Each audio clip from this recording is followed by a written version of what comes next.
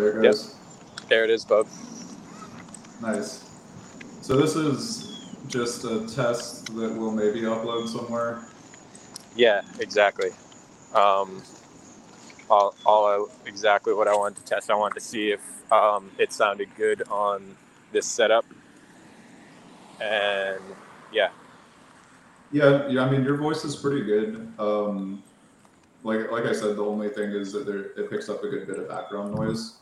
But I don't think that's necessarily a bad thing because all I hear is cars driving by and birds, so it's not really. No, it's not really that much of a thing. Perfect. Because I could definitely, if this works well, that would be awesome. The only problem would be I couldn't pull up anything from my, I couldn't screen share, but you could. So that would be awesome. What exactly do you mean screen share? Like I couldn't show, like I couldn't share my screen. I couldn't show like a Google image. I couldn't, Oh yeah.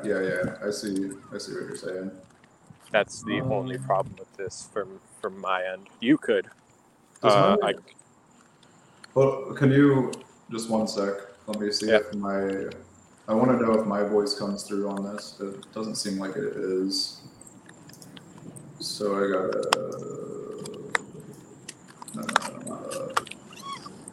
That.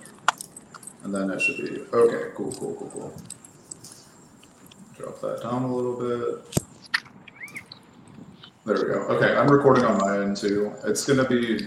I might have to cut it and stuff in editing to make it look a little more pleasant because right now it's just my desktop with this up. I see. But it'll be a backup recording either way, and we can probably cut it and change the layout a little bit to make it a little bit more pleasant to look at. Awesome. Can you try to share your screen? Try to share my screen. How to this? Yeah, through StreamYard. Present, share screen,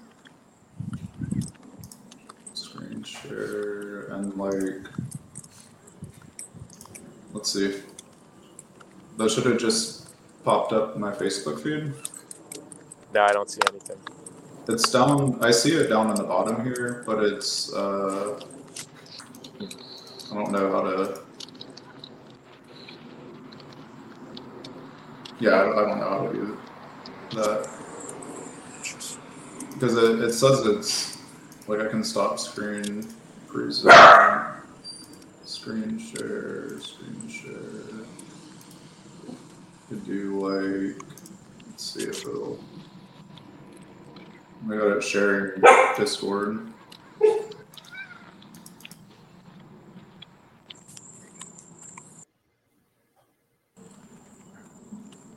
Put it on the layout. There, it's just you. That's just me, yeah. But when I'm looking at it, it's down here in the bottom next to me. Yeah, I think it would. I would be able to see it if it were working. Yeah, you'd probably be able to see it, and I'm sure this works a little bit better on a desktop too. It's more. Oh, okay. Hold up. I think I got it, bub. Well, I turned it off. Okay. Yeah, do it now though, because I literally just did it. Okay, let's see. I'll do it on my screen too. Should be up. There.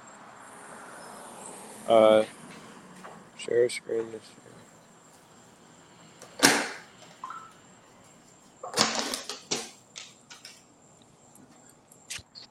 No, it doesn't.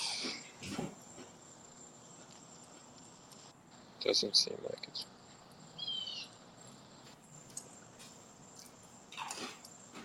Nope. Yeah, that's not working. Okay. Here.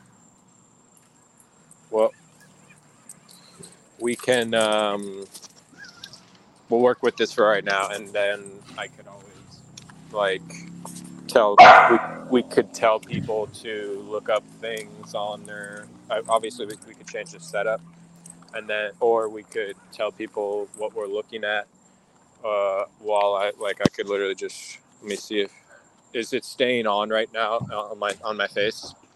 No. Or, no, okay. No. So I could pull up something really quick, and then I could be like, okay, this is it up, just type in this, right? But of course, pictures always, not always, but they're good. Anyways, I don't think it's necessary for right now. Well, definitely not necessary for right now. What I wanted to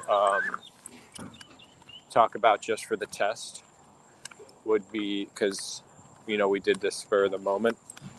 I think I bring up what I liked about Asteroid City, the latest thing that I just saw. And then you could talk about The Witcher, like you were saying. Oh, I mean, I don't really have much to say about The Witcher. Okay. All right. Well, then let's talk about Asteroid City. Is that all right? Yeah, I'm fine with that. I haven't seen it though. No, I'm just going to share something simple that I liked, and then I want to maybe switch it to Wes Anderson films after that. Okay, yeah, I'm cool with that. I do big fan of Wes Anderson. For sure. Me too. And so for this film, I think might have. I haven't seen all of his movies, but I do think that this is possibly most ambitious film, and that's probably what I liked the most about it, is that it was so, it was pushing the limits of filmmaking and narrative storytelling, just in general. It was quite complex, hard to understand, for me at least, a lot of what was exactly going on. But I think that was part of the point. And also the way that it was very, very meta, it broke the fourth wall a lot. And I think that one of the main ideas was that there's it was just an allegory for life, because there's all of these actors who are playing roles that are not exactly, they don't know exactly what the point of their role is.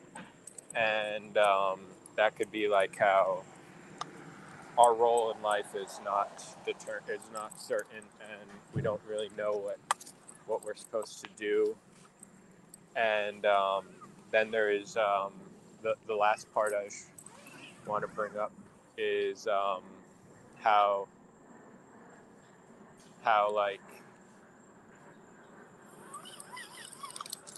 those answers aren't ever given in the movie, and in life we don't really ever get those answers. It's like one time when David Lynch brought up how he likes to put in abstractions into his films because life is full of them.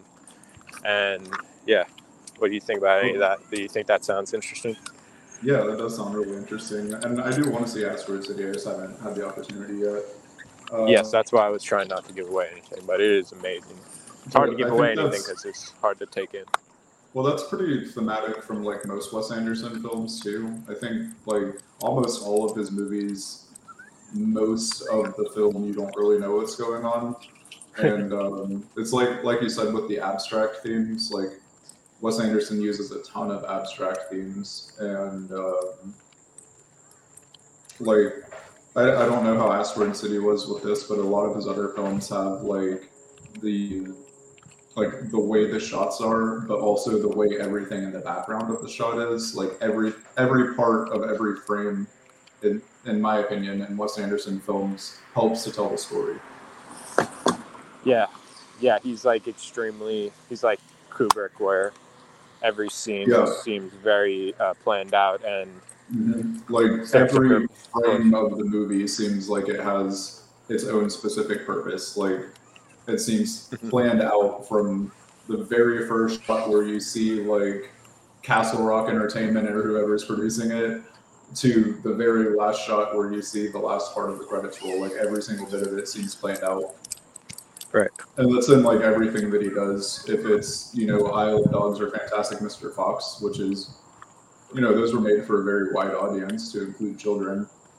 Or if it's, something like The Life Aquatic with Steve Zissou or Moonrise Kingdom or something like that. Because those are, it's like the same way. Yes. And I think that those movies have like a more definite meaning and easy to understand meaning.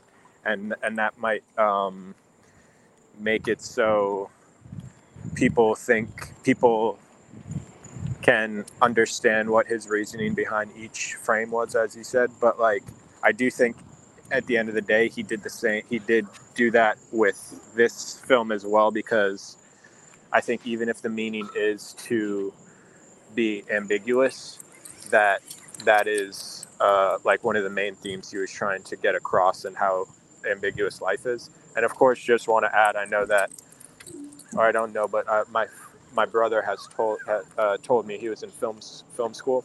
He had that was his minor in school, and he said that, and of course I understand and definitely agree that especially on like the Hollywood um,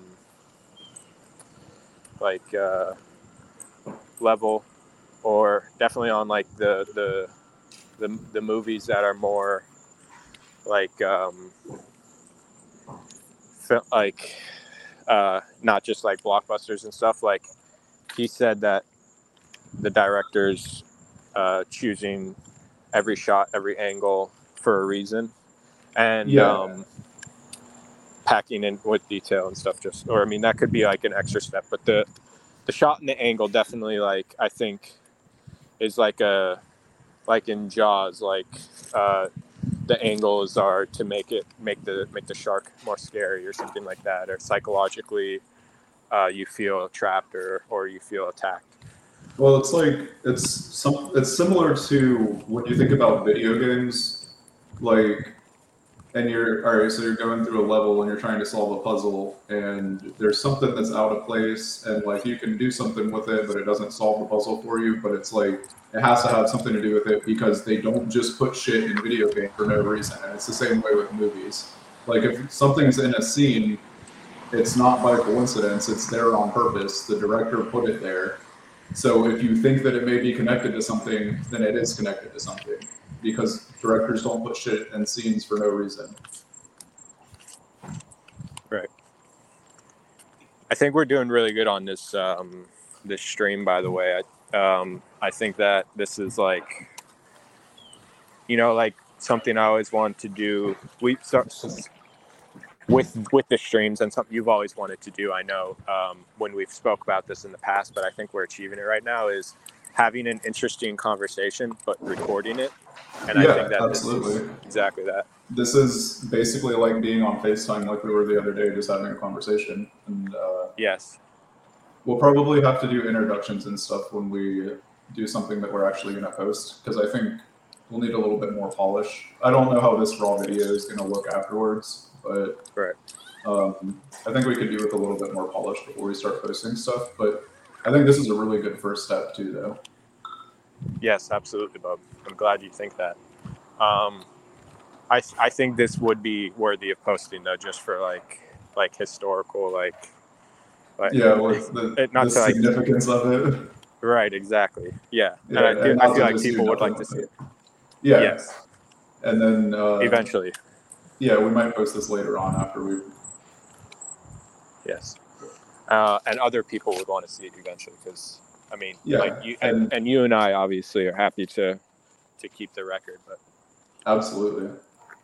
And yeah, I think a lot of directors do stuff like that though, where it's where they like really plot out the scene. Like you said Kubrick, and Kubrick is absolutely like huge on that. If you look at almost any scene, it has something to do with the next scene, or it has something to do with a later scene. It's a callback or it's foreshadowing. Like almost everything in every one of his films is like that. yes, and I love that about Kubrick, and that's like every like I'm very interested in trying to understand exactly what his interpretation of the film is, even though, of course, he might have, not exactly understood all of it himself. Like, which I know that might sound crazy, especially coming from Kubrick, and I'm sure that's probably not even the case. But I mean, I don't even know that could be the case. But I um, I think that's like the David Lynch thing coming in. Like, it's okay to have abstractions because life is full with them. But now, really quick, just to like add on to this, something that I thought of before I even kind of went off on that little tangent. I think one of the, and this will go into something that I definitely want to speak about more, and that James, that this is something I want to speak about later on, or you'll get where I'm, what I'm saying it is, but Yeah. when I say it, but basically, there's like the plan out everything, which I'm sure, or which I know happens, but then there's and I have never exactly got this quote from Terrence Malick, which, some Terrence Malick films, Bub. I could bring some up if you don't remember, but Badlands is one. Oh, I know Badlands. Yeah. Okay, cool. And then The Thin Red Line, Oh, of and course. the New Yeah. World. Okay. Okay. Knight of Cups. Okay. So I saw all those except for Knight of Cups, but I haven't seen I love Knight of this Cups. director. I've not seen it either, but I think that movie is going to be awesome when I see it. Thin Red It Line came is out the one of his that you mentioned that I remember the most. I've seen Thin Red Line a couple times. Yes, Thin Red Line. I know you've seen it. I already knew you saw that, but it's a very beautiful film. And so, but I think underrated too. Very underrated. Absolutely, or maybe not even underrated, but like a lot of people just don't know about it. But now, and that might be what you mean by underrated. But anyways, well, I've heard a lot of people say that is not a good war film too, and I think that people are very wrong about that. I think that The Thin Red Line is really good, and it's in my top list of war films personally.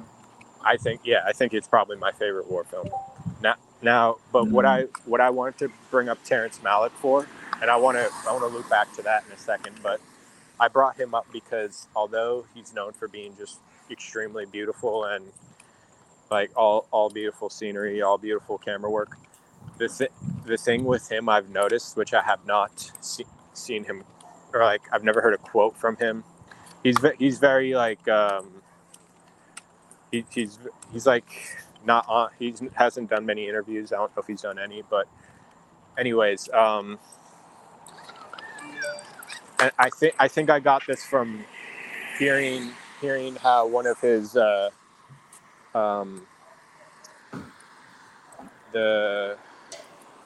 I think it's director of photography, but yeah, I think the guy who the person who like actually like records the film.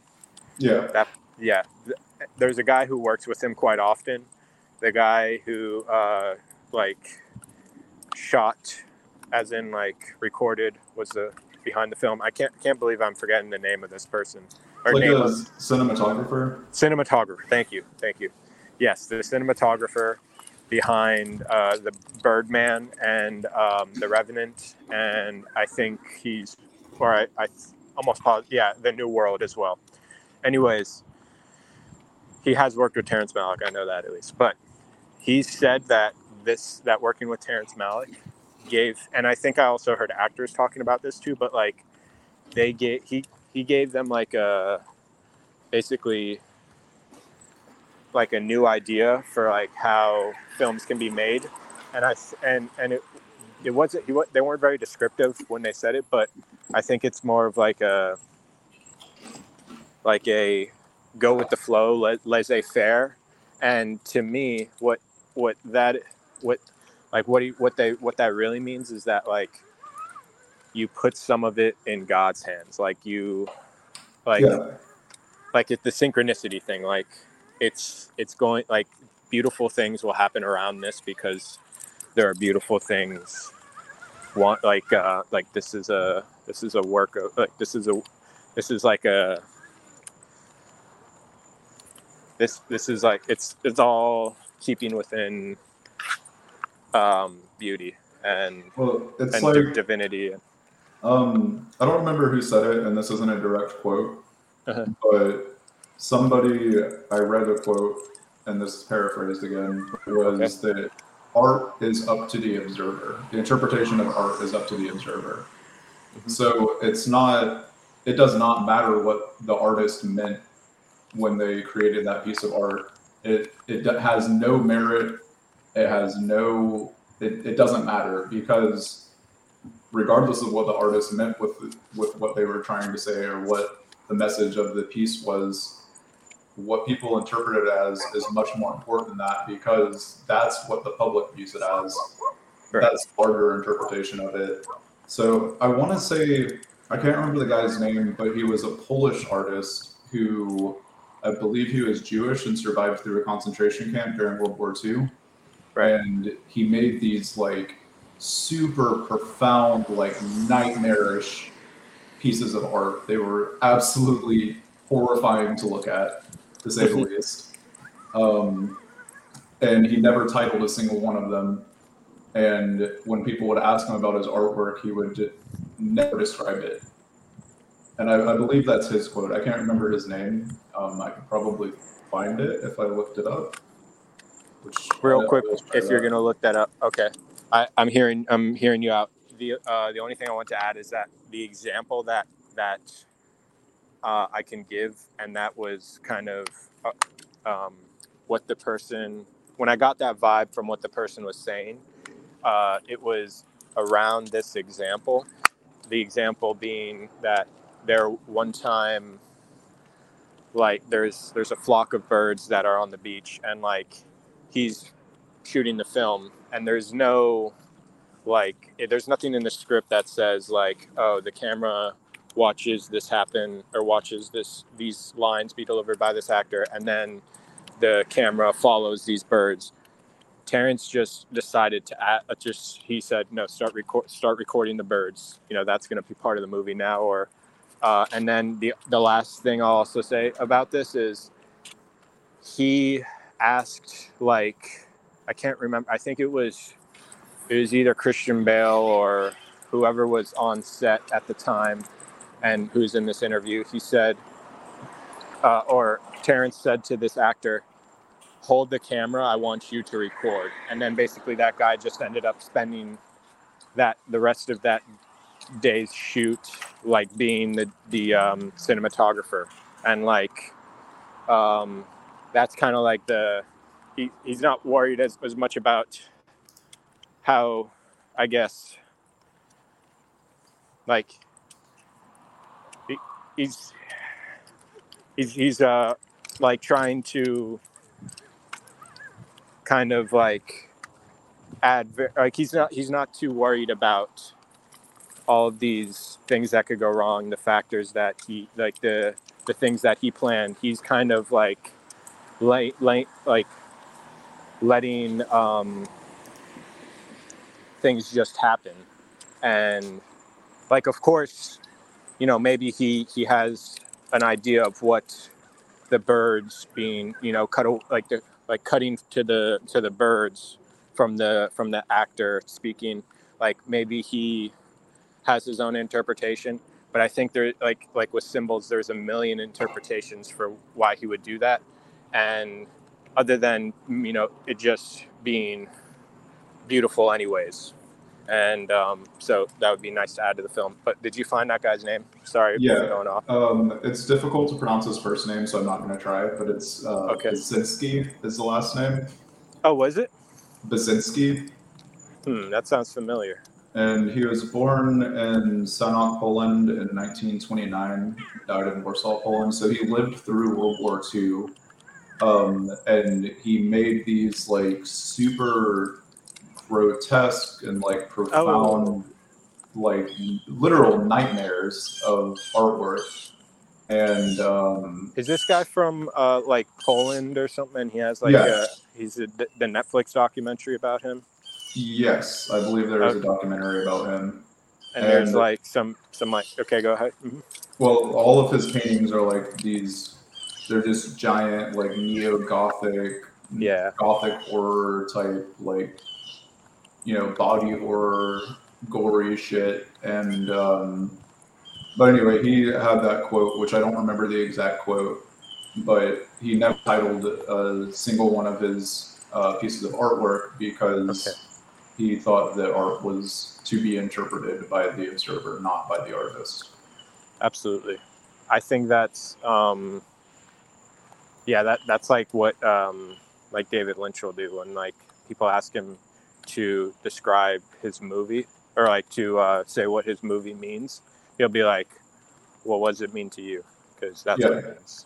Exactly. That's exactly what it is. Like, the public interpretation of what you're trying to say with your art is much more important than what you're trying to say with your art. And to add, I'm a writer and like movie film, like I like to do screenplays, but I also like doing short stories, right? Yeah.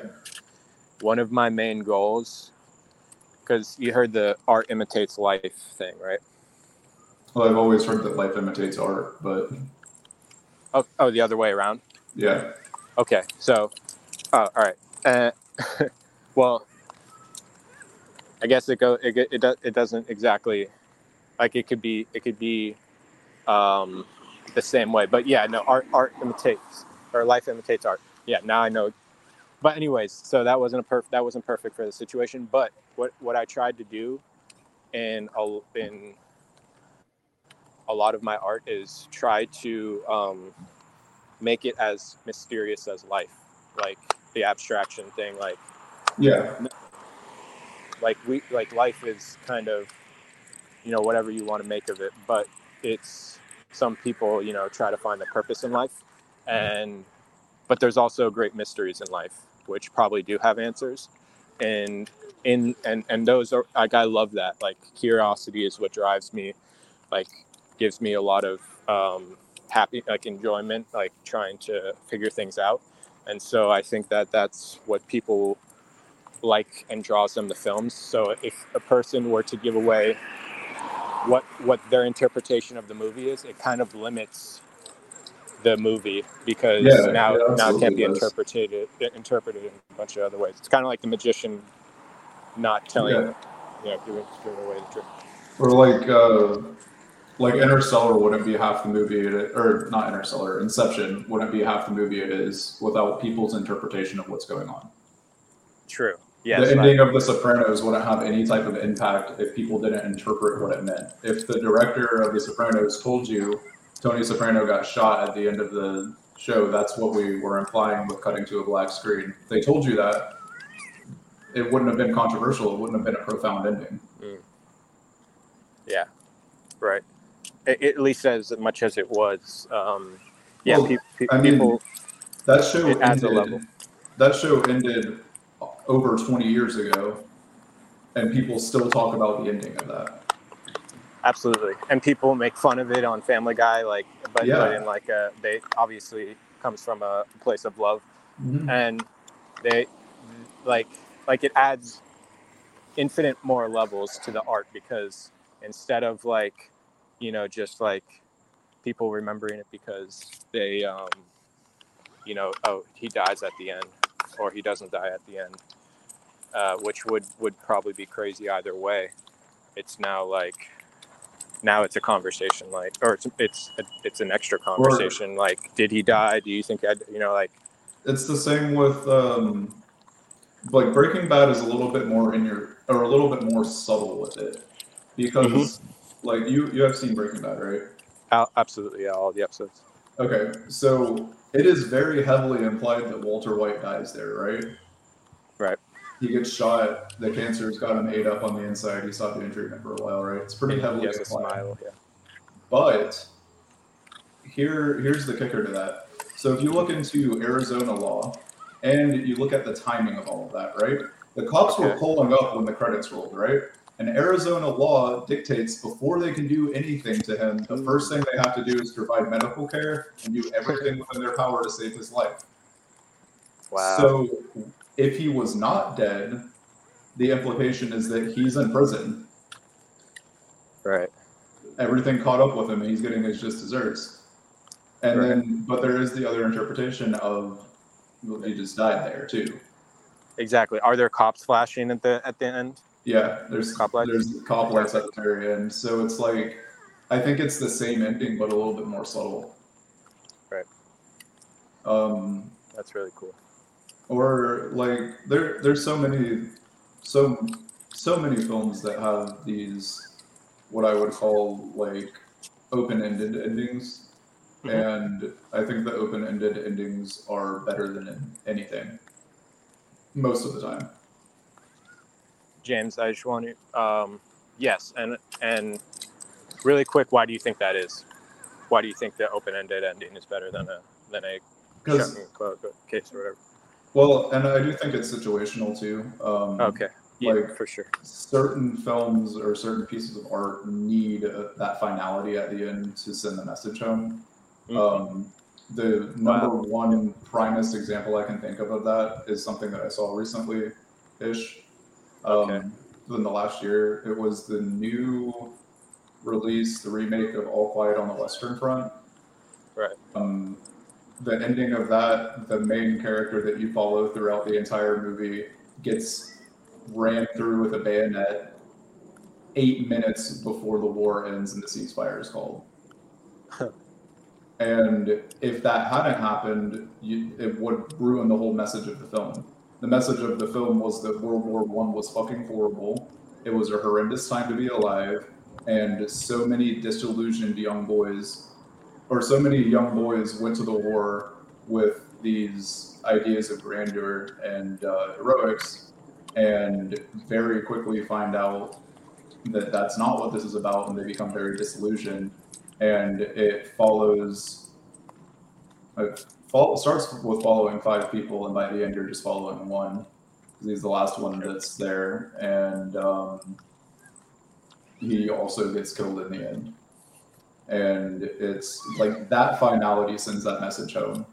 But I think the open-ended endings kind of harken back to the last thing we were talking about, where it's like the interpretation of the viewer. It gives more opportunity for the observer of the art to come to their own conclusions. And it sparks more conversation about the piece too. So it allows you to, it adds layers to the interpretation of it, in my opinion, with films particularly, but that could be said about books as well. It could be said about even like pieces of artwork, like paintings or drawings and things like that. When it's something abstract and you don't have a title to it, it's kind of the same thing. Beautiful. And then I just want to add on possibly that with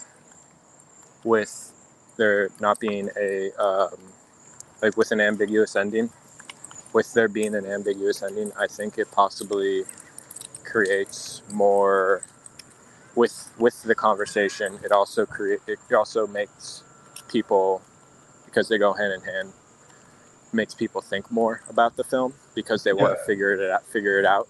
And I think that is just making people smarter, more intelligent, because the more you're flexing that muscle, the more you're working as a detective, the better one you become. And I think that is something that a lot of directors might want from their audience. So yeah, absolutely. And how do you get out of here? You just take straight up, brother. And then, yep, you're welcome. University, left or right. So, sorry, that was just a person who was stuck in my neighborhood, or lost in my neighborhood. I've gotten lost in your neighborhood, so I understand it. Yes. He's like, how do you get out of here? I think also, like, humans are innately very curious creatures too. So having something in your artwork to figure out makes people more likely to enjoy it. Yeah. Yes. Okay, there you go. more likely. Okay, and so that's good for them as well, and or them in that way, like they'll enjoy it. So, but of course, obviously, helping them grow as a thinker Yeah, is also good for them. Now, yeah. It's I like don't a want to. I'm on 4. It's like a what, James? Just here's the thing. I'm on 4%. I want to end it as soon as possible. So if we're done, okay. that'd be great. Yeah, But we can be done. what are you gonna say? I was just gonna say that it's like a double-edged, so it's like a win-win scenario. It's a win-win. Now, Okay. like they're getting to get more viewership from the movie, which is their main goal, and make more money. But they're also getting to spread their message and get people to think more and use their brain more, become smarter. That's beautiful. Okay, we'll end it right there. I think that was great. Great way to sum it up. So Yeah, I love you, Bub. I'll talk to you soon. love you. Thank you, Bub. I'm going to end it and then call you up. Okay, sounds good. All right, peace. Peace, bub.